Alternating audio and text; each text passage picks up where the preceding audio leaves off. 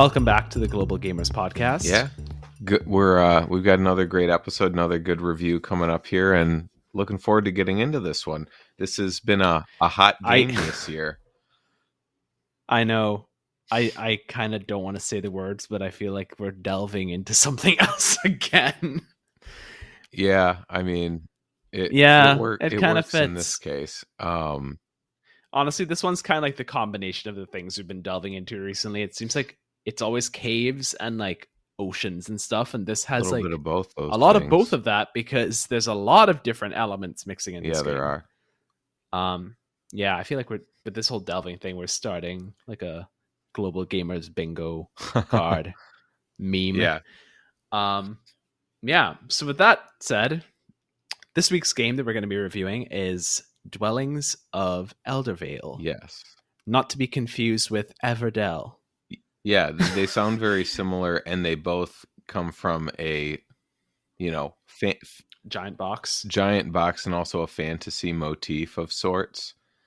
And so, yeah, the similar sounding names don't help, but they are fairly different games. And the way that I've thought about it is like Eldervale and Everdell are like flip sides of like different universes, where like Everdell is the nice one and Eldervale is like the evil underworld of it. The upside down. Where like they're both like they're both like technically nature themed games, but Everdell is like nature is synchronized and working as it should, and Eldervale is we completely like distorted and pulled nature apart into its component elements, and now they're all battling each other.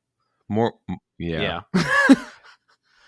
So I can give a quick overview of this, but I mean, one of the things I just want to say at the top is one of the reasons that we've been wanting to review this one for a while, and one of the reasons that it felt like a good time to do it is just this past week we had Awesome Con here in DC, and that we had all of these different folks come into town. My housemate ended up going to it, met Sean Astin, who played Samwise Gamgee in Lord of the Rings, and oh my god, now I'm really, really extra sad that we weren't able to go this weekend. I know. He was there, Andy Serkis was there. Oh, okay. I didn't realize this was such a big deal. It's quite an event. We've gotta make our way there next year. But yeah, with that fantasy backdrop here in our backyard, it felt like only appropriate to do a fantasy themed game this week. Yeah, it also is kind of coming off of our last review we did was Nidavellir, which also was kind of like fantasy creatures fighting a dragon. Yeah. So this seems like the big brother, like the big buff brother of Nidavellir. Well, yes. Well, and I think in a way you could say Nidavellir is the Hobbit to Dwellings of Eldervale's Lord of the Rings. That is an excellent way to put it, and I appreciate that reference a ton. So with that said, let's actually get into this game. So why don't you give us a basic overview of this game? So Dwellings of Eldervale is a sprawling worker placement game set in a lost fantasy world. It was published in 2020, and it is in the top 150 games, number 136 on BGG right now.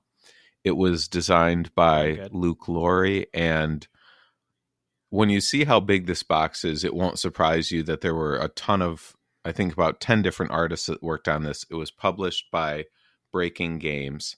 Complexity rating of a shade over 3.27.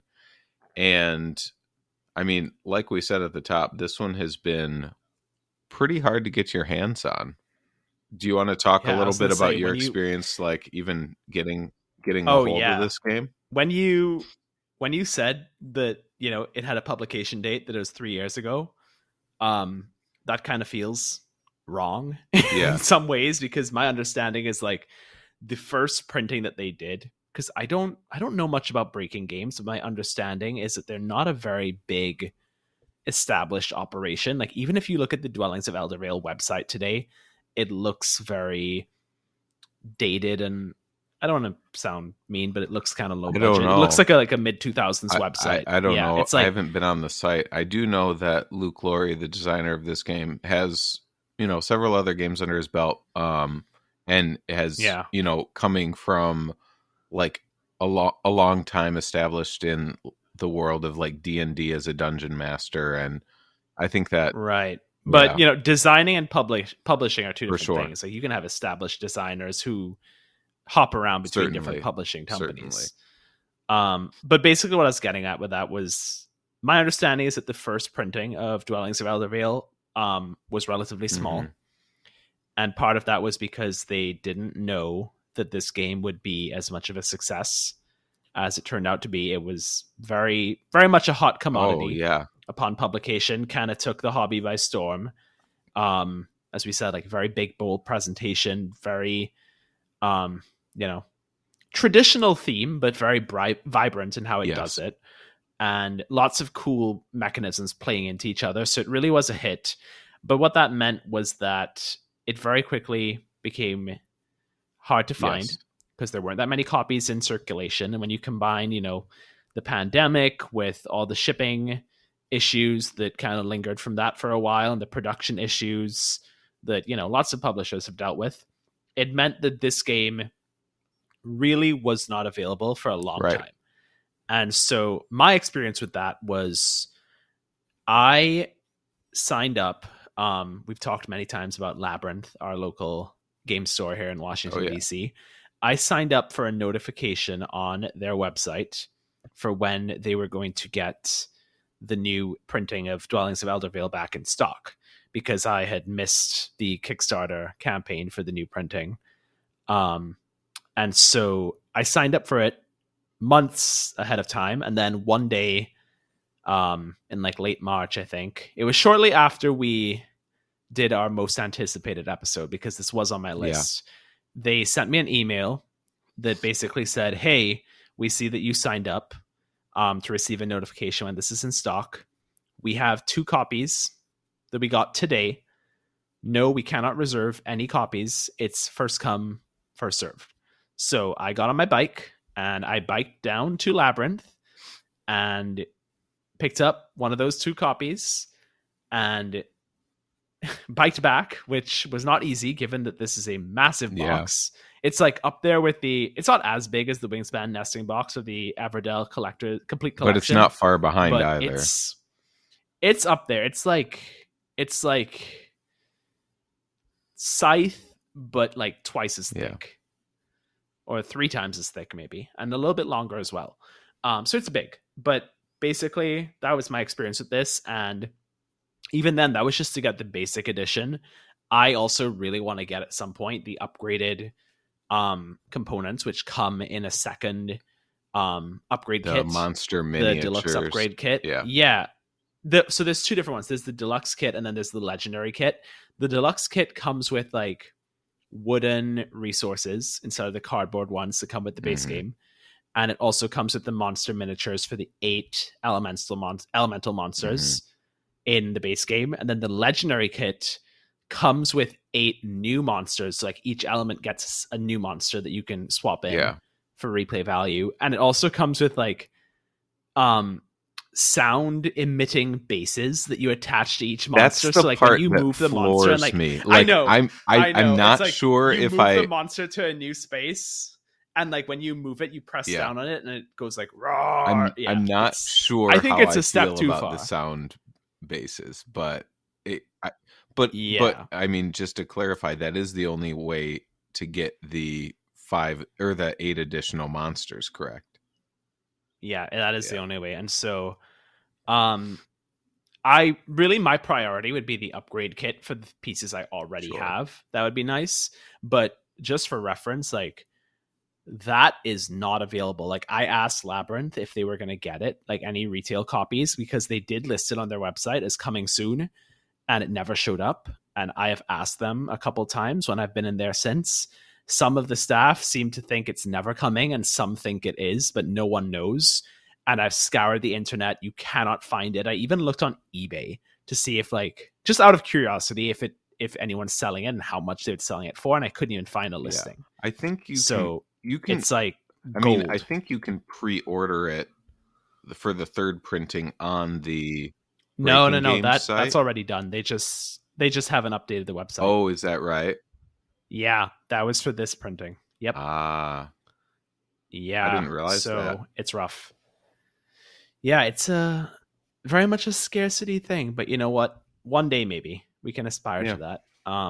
But yeah, that's a lot about that, and that's just a long way of saying that it is really special that I finally was able to get my hands on this game and that we have been able to play it a couple times. And not to spoil anything, but I think it was worth it. So with that in mind, I can give a little brief. It is a more complex game, so I'm just going to give like a brief overview of how to Yeah. play and just some of the main mechanics that are at work in this game. So as you mentioned already, it is a worker placement game, but it is also kind of a hybrid of different genres because it is also an area control combat game, and you're also like building a tableau of Yeah. cards, kind of in the same way that you would in something like Everdell. Um, so there's a little bit of multiple different things going on. And basically what you're going to do in Dwellings of Eldervale is, as the theme suggested, we are one of 8 elemental factions. So there's actually 16 factions, 2 for each element that you can choose between. But the factions are, exactly what you'd expect from like a fantasy game. So you have like earth, air, fire, water, darkness, light, order, and chaos. Mm-hmm. Pretty standard stuff. I mean, order and chaos are like the big fancy ones, I guess.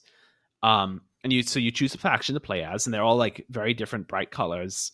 And you're basically taking each turn, you're basically either placing a worker on a spot in Eldervale or one of the cards in your tableau to get resources, and then you're going to regroup and get them back between rounds and activate different powers as you get them back. And the way you're going to score points is by, during the game, you can kind of complete quests and do things during the course of the game. Most of the main scoring will come at the end, where you'll score based on where you are on this different elemental tracker. So each of the elements you're playing with will have a tracker, and the higher up you get on that tracker, the more your score will multiply for things like where you built your dwellings, how many dwellings you have on certain elements, how many cards you have that are matched with the certain elements. So if you have like 2 dwellings on Earth and you've moved up on the Earth track to be, on the 5th level of it, then you'll get 5 points for each Earth dwelling you have. So it's the closest thing I could think of that's similar to this is Scythe. Yes. With the way the popularity track works. That's the best analogy. Yeah, and that's basically the core of like how you score points. Obviously it gets more detailed, but we don't want to get too into it. But like the other main thing is the combat. So the combat shows up in a couple of ways. The first way is there are monsters that are affiliated with the elements. And so these monsters kind of get triggered. They kind of show up on the board when you pull out tiles that become part of the landscape of Eldervale. And generally speaking, these are non-player controlled monsters.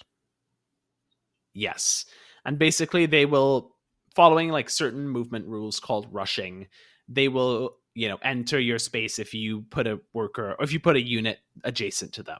And that will trigger a combat. And the combat in this game is super straightforward. It's all dice based. It works exactly like, some of the most basic dice combat games that you can think of, where all it is just like you add up the total value of your dice versus the other person's dice. Highest sum wins. And so basically the way you get dice is you get 1 die for each unit you have involved in the combat. You have the option to bring in your adjacent units into that spot to increase your dice. You get additional dice if you have a dwelling on the spot where the combat is triggered or adjacent to it. And then there's also a resource that are these little knives, swords that you can throw out, and you get an extra die for each sword you throw out. It's a one-time The monsters thing, will usually roll. Yeah. The monsters will usually roll 5 dice, sometimes 4. There's one with 6, isn't there? The Frost Giant? I don't. Maybe. I thought the Frost Giant had 5. Maybe it is. Maybe. But yeah, they have a lot of dice, basically. If you win, the monster dies, and you'll get a one-time reward, which is usually moving up one of two tracks, the glory track, which is combat based, or one of the elemental tracks paired with that monster, which again will affect your score multiplying. Mm-hmm. If the monster beats you, you get sent to the underworld and you'll get your unit back later on. And then the other way that combat comes up is combat between players. So same way, it works the same way as the monsters, where once you're on a spot where someone else is, you kind of have to fight to remain on that spot. So you'll do the combat, same rules apply. Loser goes to the underworld, winner will go up on the glory track and get some kind of prize. It might be points, it might be a resource, it might be the opportunity to move up an elemental track of your choice, get an orb that you can use for like different benefits. It's a lot of give and take and just a lot of choosing where you want to put things to get the resources you need, building up an engine by building your card tableau, and then expending your resources to buy more cards, to build dwellings, or to recruit additional workers or your special units, which are a warrior, a wizard, and a dragon. And the game will end once one of two things are triggered. One, the stack of tiles that make up Eldervale is empty. So every time somebody goes to one of the ruined spots, which one is it? Is it the dungeon? Yes, it's to the dungeon to lay another tile. Right. So anytime you go to the dungeon, you get to reveal the top tile and place it anywhere in the Eldervale grid that you're building. And once that stack is finished, that'll trigger the end game. The other way the end game happens is once one player has completed all 6 of their dwellings. Then the usual rules for these kinds of games apply, where everybody will get one more turn, and then you will count up points, which will be, again, the quests you completed, your dwellings, your position on the elemental tracker, the cards in your tableau. That's the short version of it. So I would just say, the way I would just put this is a pretty intense, but not too overwhelming, complex hybrid game that is combining like that traditional worker placement Euro game style with a more combat aggressive, sometimes even luck based style of game. Definitely. Yeah. Anything you think was crucial that I didn't include in the overview? There's just a few things I would supplement with. I think you did a great job covering the laying the groundwork for what this is all about. I know we usually save game comparisons to the end, but I'm tempted to bring up a couple now just to... I was thinking the same thing, because I think just to give a sense of like how this is different, because for one thing, I think people could think about this and think, oh, worker placement, how similar is this to Scythe? How similar is this to Everdell? Mm-hmm. I mean, one thing that comes to mind is, unlike most games, I think there's one newer iteration of Catan that does this mechanic as well, but you have a trade-off when you're building settlements. It's the one of the main ways to get points, but unlike dwellings, I'm sorry, yeah. As you're building them, there's a constant trade-off between your workers. You start with 3 of them, you can build up to 6. And every time you build a dwelling, you're basically putting a roof over one of your worker meeples, and it doesn't move. You are relinquishing control of it for the rest of the game. Yes. And so, honestly, I mean, I don't want to get into like the quality of the production yet, but that is one of my favorite things about this game, is just how creative that was, putting a little roof on top of a little person, and it looks like a house. It's pretty great. But that is like a big trade-off in this game, where unlike most games like this where you're getting all your workers back at the end of every round, here that becomes a little bit more constrained because of, one, the fact that you're using them to create dwellings along the way. You're not starting with all of them, so you're rarely going to have more than 3 or 4 at a time, and usually more in the 2 to 3 range over most games, I would hazard to say. And then in addition to that, the cost of building the new ones escalates as well. So it's one key difference, I think, is you're dealing at the start, especially at the start, but even later at the game, with a more constricted economy than in many resource management, worker placement type games. Yes, I think, this is definitely one of those games where like resources are very difficult to get early on. Yes. And you really need some kind of break, whether it's like getting the right treasure token tile that would give you resources, or like buying the right card, or even just like which tiles show up in Eldervale versus which ones are still in the stack and yet to be revealed. It can make a huge difference to your overall game. So before we move on, I was thinking, like, because you wanted to bring up the games that I think are a good comparison. Yeah. What else comes to mind? The way I would describe this is, the game that comes to mind first is always going to be Scythe. Yeah. But I don't want to overstate that, because all that really means in my mind is the way that the workers go on these hexagon spots that give you specific resources based on the terrain. The workers are staggered in how you get them over the course of the game, which also happens in Scythe. And the cost of using them increases, albeit in different ways. And then the way that points are calculated using a tracker that gives you a multiplier effect. That is the Scythe analogy. The combat is very different. Yes. The combat is more important in this game than it is in Scythe most of the time. I would also say it is like Everdell in the way that your card tableau giving you powers to activate is crucial and gives you access to additional resources. But it's also not too much like Everdell, because unlike Everdell, there are no rounds in this game. Everdell is played over a series of 4 rounds. In this game, it is completely fluid, and you can have as many personal rounds as you want every time you choose to regroup. So in that way, it is much more like something like Wayfarers of the South Tigris, where you can do as much as you want. In Wayfarers, you have your dice and your workers, and then you decide when you want to rest and get those back and reroll your dice.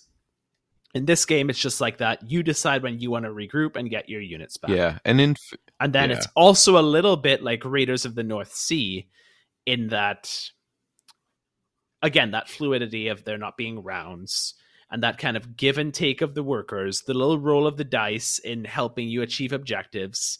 And then also the way that the workers are sacrificed and turned into dwellings in this game also kind of reminds me of in Raiders, when you use a certain worker color to raid, and then you never get that worker back. And what happens sometimes in Raiders is, especially those gray workers that are kind of like the middle tier, they end up getting like left out of the game pretty early. Or like the black ones that give you extra coins, like they'll all be gone because people raided a whole bunch of harbors. Yeah. And so you're like, oh, I wish that there was still like a gray in circulation or a black in circulation, because I can't do what I need with a white worker, and that's all I have access to. So it's just, it's tight in that way. So like, it reminds me of all of these games, but it's not fair to say that it is like a parallel to any one of them. And I think that's what makes this game special. It really like is drawing heavily from a lot of different things and combining it in really unique ways, which I like. Yeah. No, that's definitely true. Yeah. So, did you have anything else to add to that, or should we move on to tips? I think we can move on to tips. Yeah. Great. So I think we've touched on it a little bit, but what's one tip that you would give to first-time players? I know there's a lot to choose from. There is a lot to choose from. One thing that I just from the most recent game we've played, one thing that's really stuck with me is how important it is to build up at least some sort of resource generating engine early if possible. Because Mm-hmm.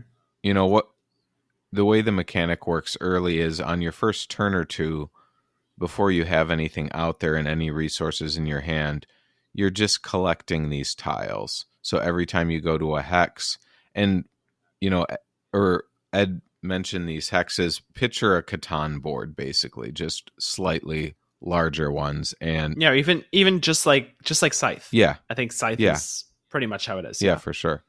And you know, you're getting these tiles and you have a choice when you draw them. You can either discard them for a one-time, like, to gather those resources printed on them, one, sometimes two, one time, or you can save them and wait until you have cards in your tableau to place them on.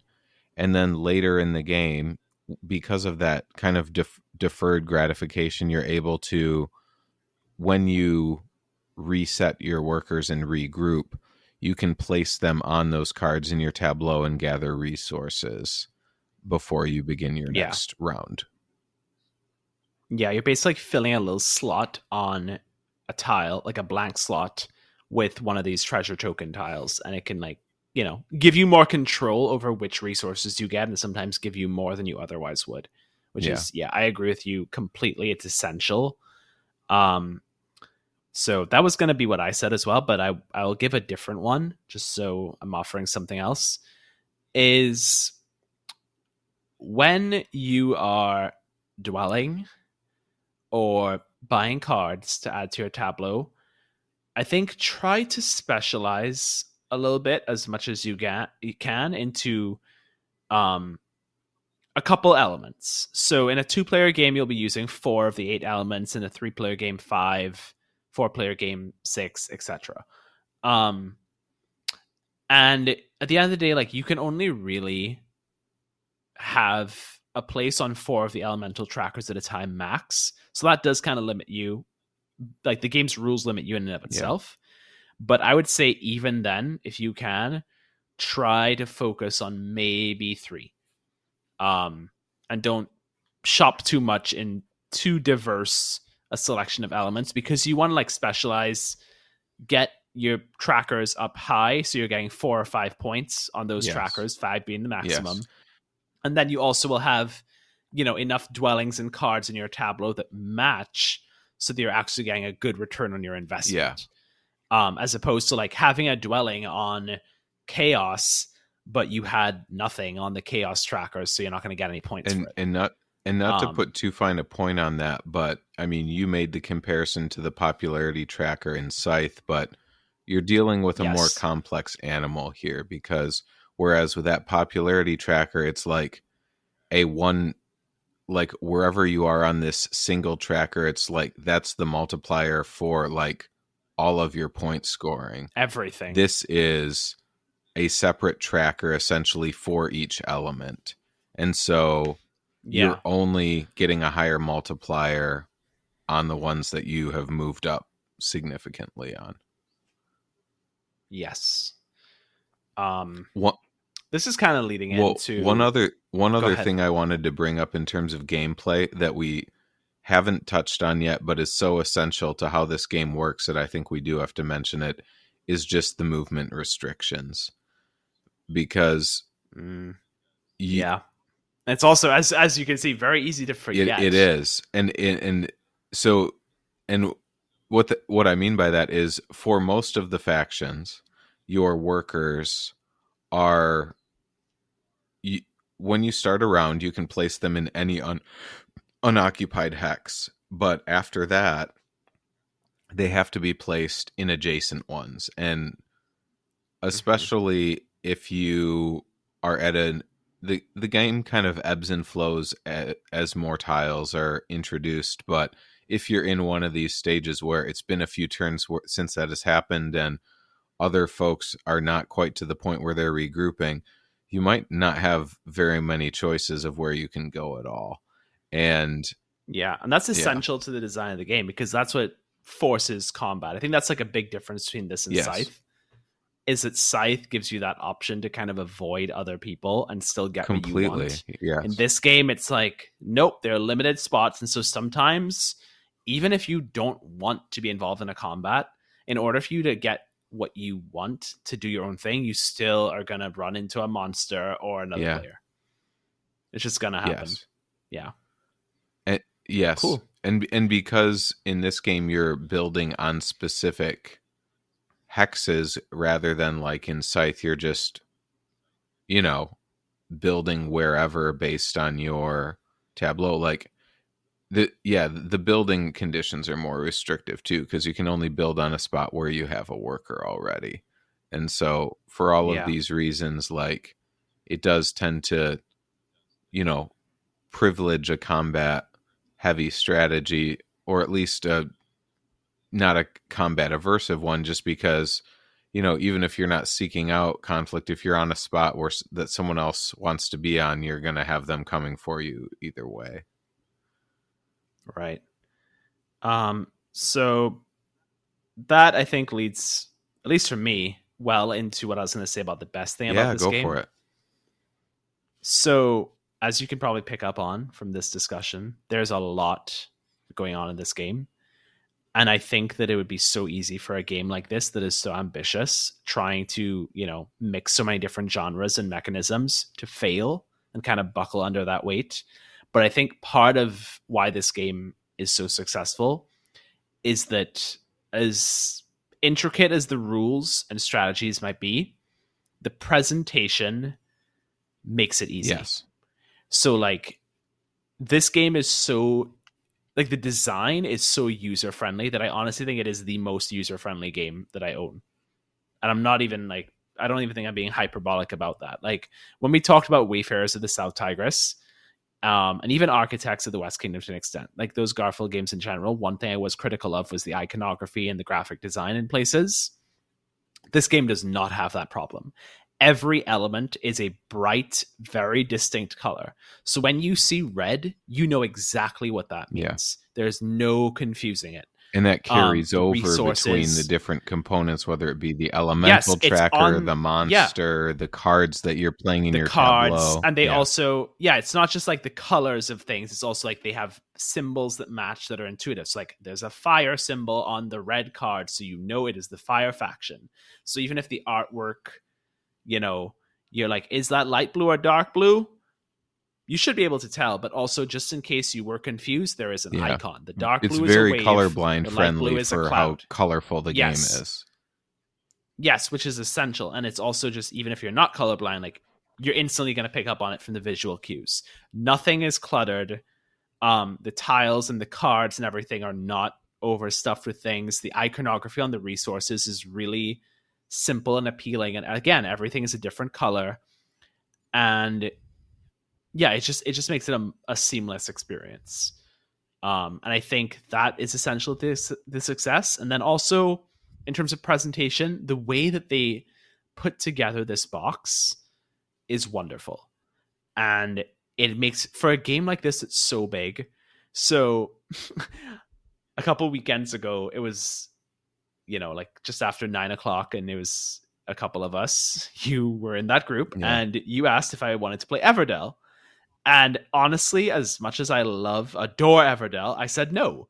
And the reason for that wasn't because I didn't want to play Eldervale, but it was just the thought of having to set up and then take down all the components in that giant collector's box just felt like I wasn't in the mood, and it kept it from being played that night. It wasn't even the game itself. This, you don't have that problem, because when you open this box, your setup time is so quick. Because everything is super organized. It's boxed together. Every deck of, everything is in custom made trays that come with the game. Every player has their own like little tray with all their colored resources in it, little bins to put your resources in. All your workers are in it. All your dice, it's perfect. And it's covered by your little faction board. So you know exactly which faction it's for. All the little decks of cards and the resource treasure tokens for each faction are again like custom fitted into these trays that just have a basic plastic lid on top. You remove it, you're ready to go. And that's just how the whole box is. Yep. And everything has a place where it fits. And part of the reason why the box is so big is because it's already made so that if you get the upgrade kits, they fit. Mm-hmm. Like there's space for them already in this box. So you're never going to have to worry about getting a, upgrade box like some of those Garfield games or the Everdell complete collection versus the basic game.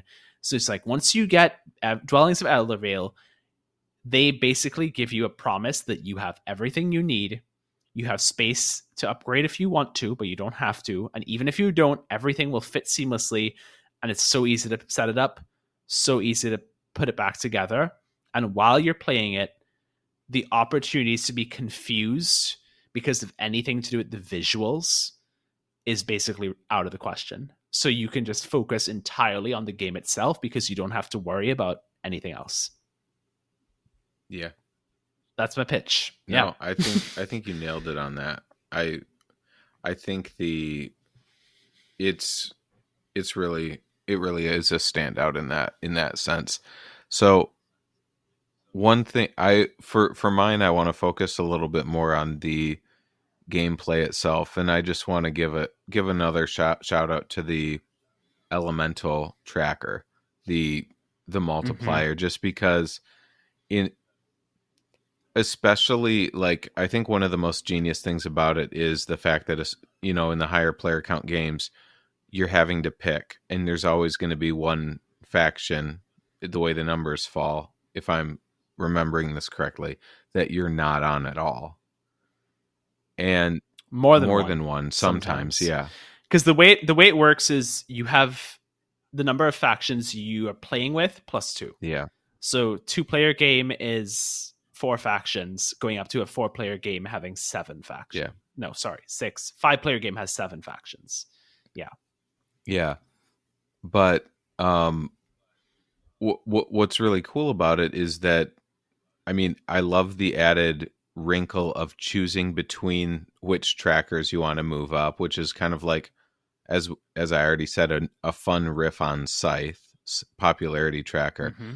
But beyond that, it also includes an element that reminds me a little bit of Dune Imperium, because it is a little bit like Dune Imperium, where you have the 4 different factions that you're gaining influence with and moving up a similar tracker.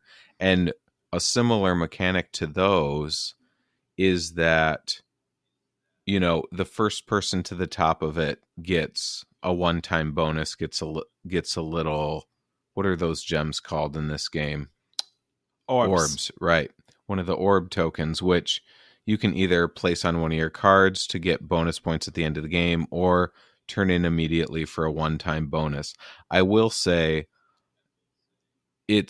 I like that mechanic, but the stakes of getting to the top of a given faction are not as high in this as they are in Dune Imperium, where getting to the top first basically locks in your sole control of the victory point for that faction. So it's not quite the same stakes, but it's still a fun addition. And the other thing I like about it is the fact that there's more than one thing you can do with those orbs. And it's dependent on what cards you have in play. I like that a lot. Yeah. And even on the little orb tracker on the board, you can use it in different ways depending on what you need. So if you're really desperate for a certain resource, you can put it on the spot that would give you 2 potions. Yeah. If you're good on resources, you can be like, you know what? I'm just going to put it on the spot that gives me 3 points. Yep. Just flat out take the points and move on. If you have a big combat, it's a nice. If you have a big combat coming up that you are really hoping to win and you're short on swords, you can get 3 swords. Get some extra dice. Yeah. It's a good flexible device that they put in the game. Yeah. Cool. So why don't you kick us off with worst thing about this game? So I think to me, the thing that I'm not the hugest fan of the combat system in this game. It In what way? I don't love the randomness of it and the luck of it.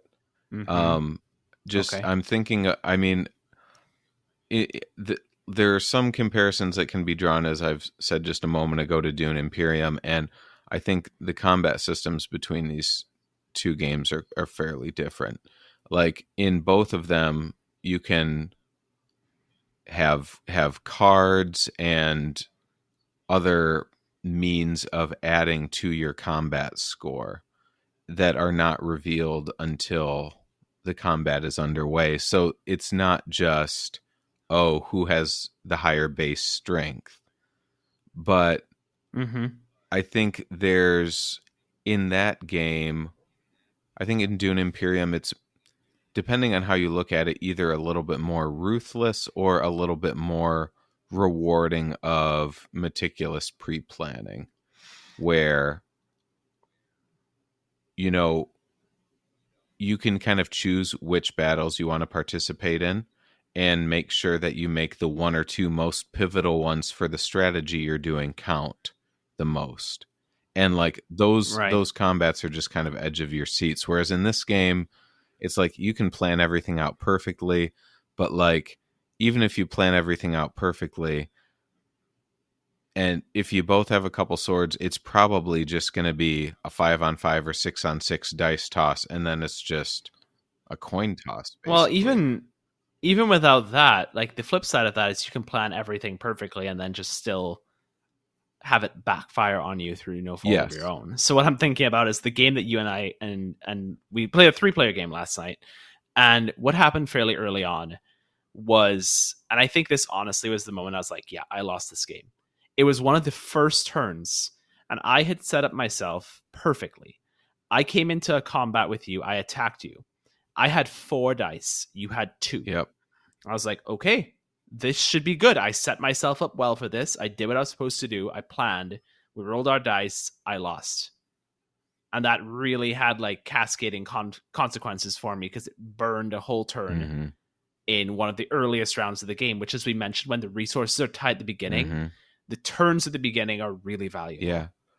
And and then, so I mean, kind of like and then your workers got sent to the underworld too, so you weren't able to use them. So I couldn't use it when I was regrouping. So it really has a high cost. And so I was gonna agree with you that my thing about this game that I don't love is it's not so much focus on the combat so much, but it's the randomness in general is a little bit too much. Especially considering, you look at that 3.27 complexity rating, and there's so many different cool strategies that exist in this game, but there's always that like anxiety underpinning everything that there's a lot of luck involved. Yeah. And so it shows up in the combat with the dice. And honestly, I think the best combat comparison for this game is actually Risk. It is. It's very much like Risk. Which is obviously going to be a controversial thing, and that, is notoriously maddening to lots of people. Yeah. And it has some of those same issues. And then the other thing with randomness is like the faction you have can be severely improved or weakened depending on just the layout of Eldervale itself. And how is the layout determined? Completely random. It's completely random in terms of which elemental tiles come up first. So luckily in our game last night, it didn't affect any one of us strongly, but all 3 fire tiles showed up at the beginning.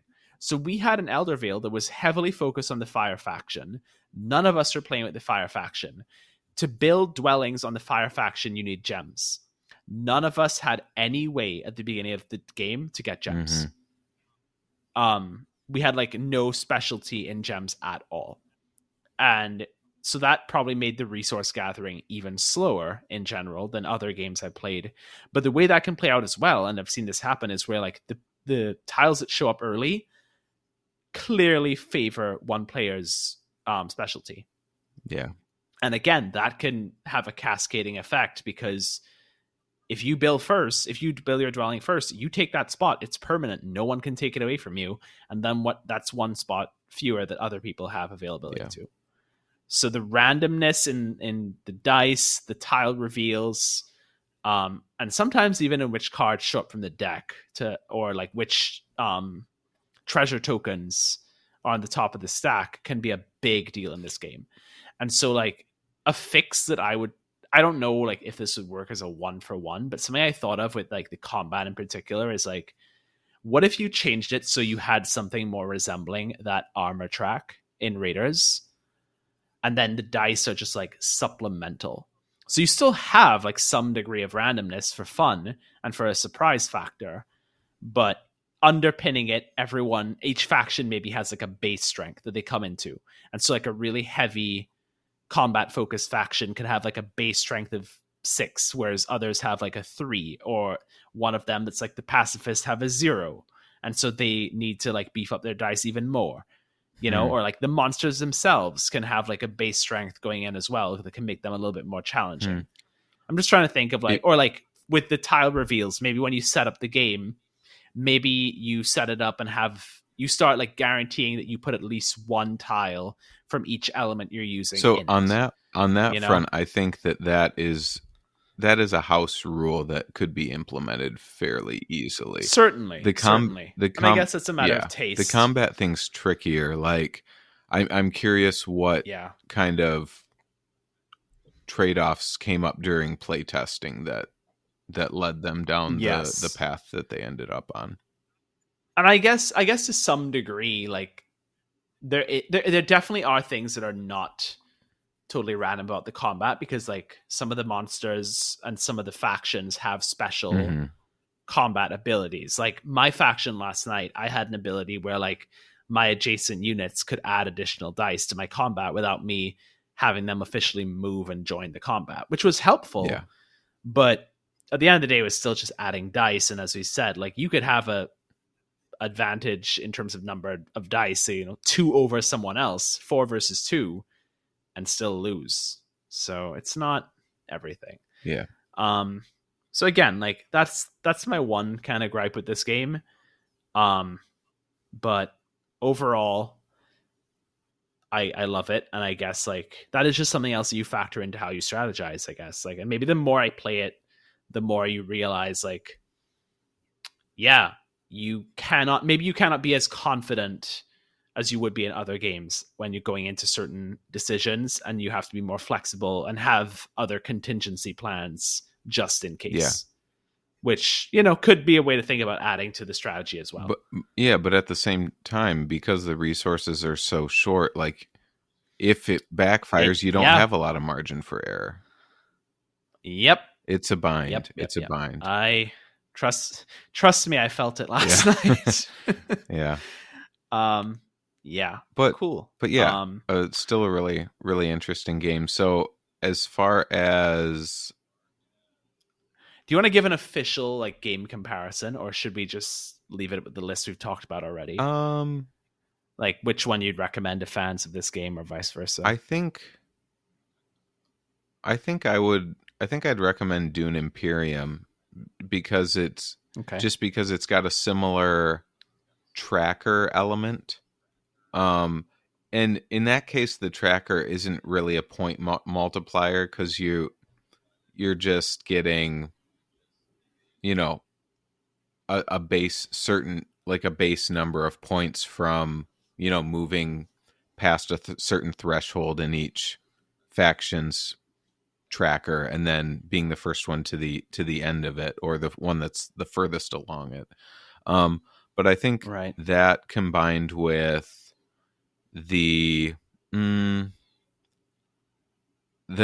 slightly less random combat system, I think there are other big differences between these two games. But I think for folks that had, some of the maybe qualms that, mild to moderate qualms that we had about that, I think that this could serve as an interesting alternative.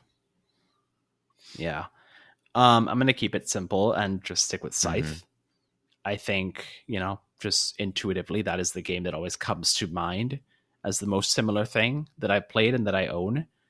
And I think specifically just some people seem to, when they play Scythe, almost wish that it had more aggression and combat going on. And so I think that if you're one of those people, this is something that you might want to try.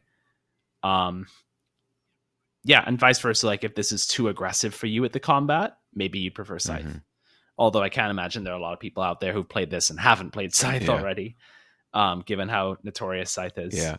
And then just a note on your Dune Imperium thing, just because I'm really curious. I still haven't played that game, but in my mind, I always think, oh, it's just the same as Lost Ruins of Arnak. But in my head, I would never say that Lost Ruins of Arnak is my go-to for this. Like, even less so than Eldervale. Eldervale, at least you have the tableau system. Arnak, you don't. So that makes me really curious in terms of seeing like really what the differences are with Dune Imperium. Well, I think and Lost Ruins of so. Arnak. One big difference that you have is that you're not building a tableau in Dune Imperium. Instead, it's deck building. You're building a deck. Yeah, no, it's also that in Arnak. Yeah. That's what I meant. I wanted to see like what the differences are between those two games, not those in Dwellings. Oh, I see what you're saying. Well, I guess one question I have is it's been a while since I've played Lost Ruins, so I don't remember quite how the mechanics of using your deck work. But one of the things I do like in Dune Imperium that's similar in some ways to Race for the Galaxy is you basically have two stages to every turn. Each card has certain icons on it which let your workers go to certain worker placement spaces, but then on the bottom of the card there are also, like, if you don't use your card, you're drawing 5 cards every hand. If you don't use your card to move a worker, you can use it to, some of them have like the equivalent of swords on them to add to your combat value. Yeah, that's how Arnak is. Arnak, it's you use the cards, they have travel symbols to go to different locations on the board, and if you don't use them to travel, you can instead play a card to get the actual card ability. So yeah, that part's similar. Yeah. But we'll discuss those games again in depth on another day. Yes, so let's move on to our final scores for Dwellings of Eldervale. I'm going to, sure. First? I'll keep mine short and sweet. I'm going to give it an 8.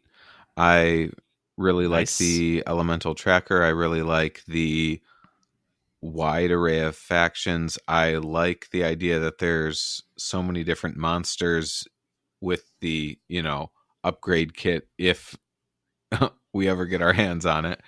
I know, but and honestly, I would have loved to go even higher with this game, and I probably would have if not for the combat system. Fair. I'm gonna go with an 8.5 for very similar reasons. So it is, I think, as of right now, having played it 4 times now, I think that when we do our top 10 at the end of 2023, I do think that this will be in that top 10. But when I think about a lot of those games in my top 10, I give them 9s. Yeah. And again, like the thing that is really just keeping this on the cusp of like, the Hall of Fame, like being solid up there with like Wingspan and Everdell and Wayfarers and Arnak, that I love, like the obvious top 5 kind of material is the randomness. And like obviously all these games, like when you have decks of cards, there's always some randomness, but in this one I think it's less a combination of different things. The randomness. Yeah, and it shows up in just like one too many places. That's fair. Yeah. Cool. But that's high praise, an 8 and 8.5, and then we factor in that you don't give 10s, so your 8s are basically 9s. So hey, we can't be doing too much point inflation here. Yeah. All right. But cool. But yeah, glad that we had a chance to get into the I've one more fun question before we close out. Go for it. Do you have a favorite element that's in this game? I think it's recency bias but I really liked the avian faction, the Wind, that I just played last night. I also, that was cool. If I was made of slightly sterner stuff, I might say the Chaos faction, just because I love the HP Lovecraft-esque art with that one.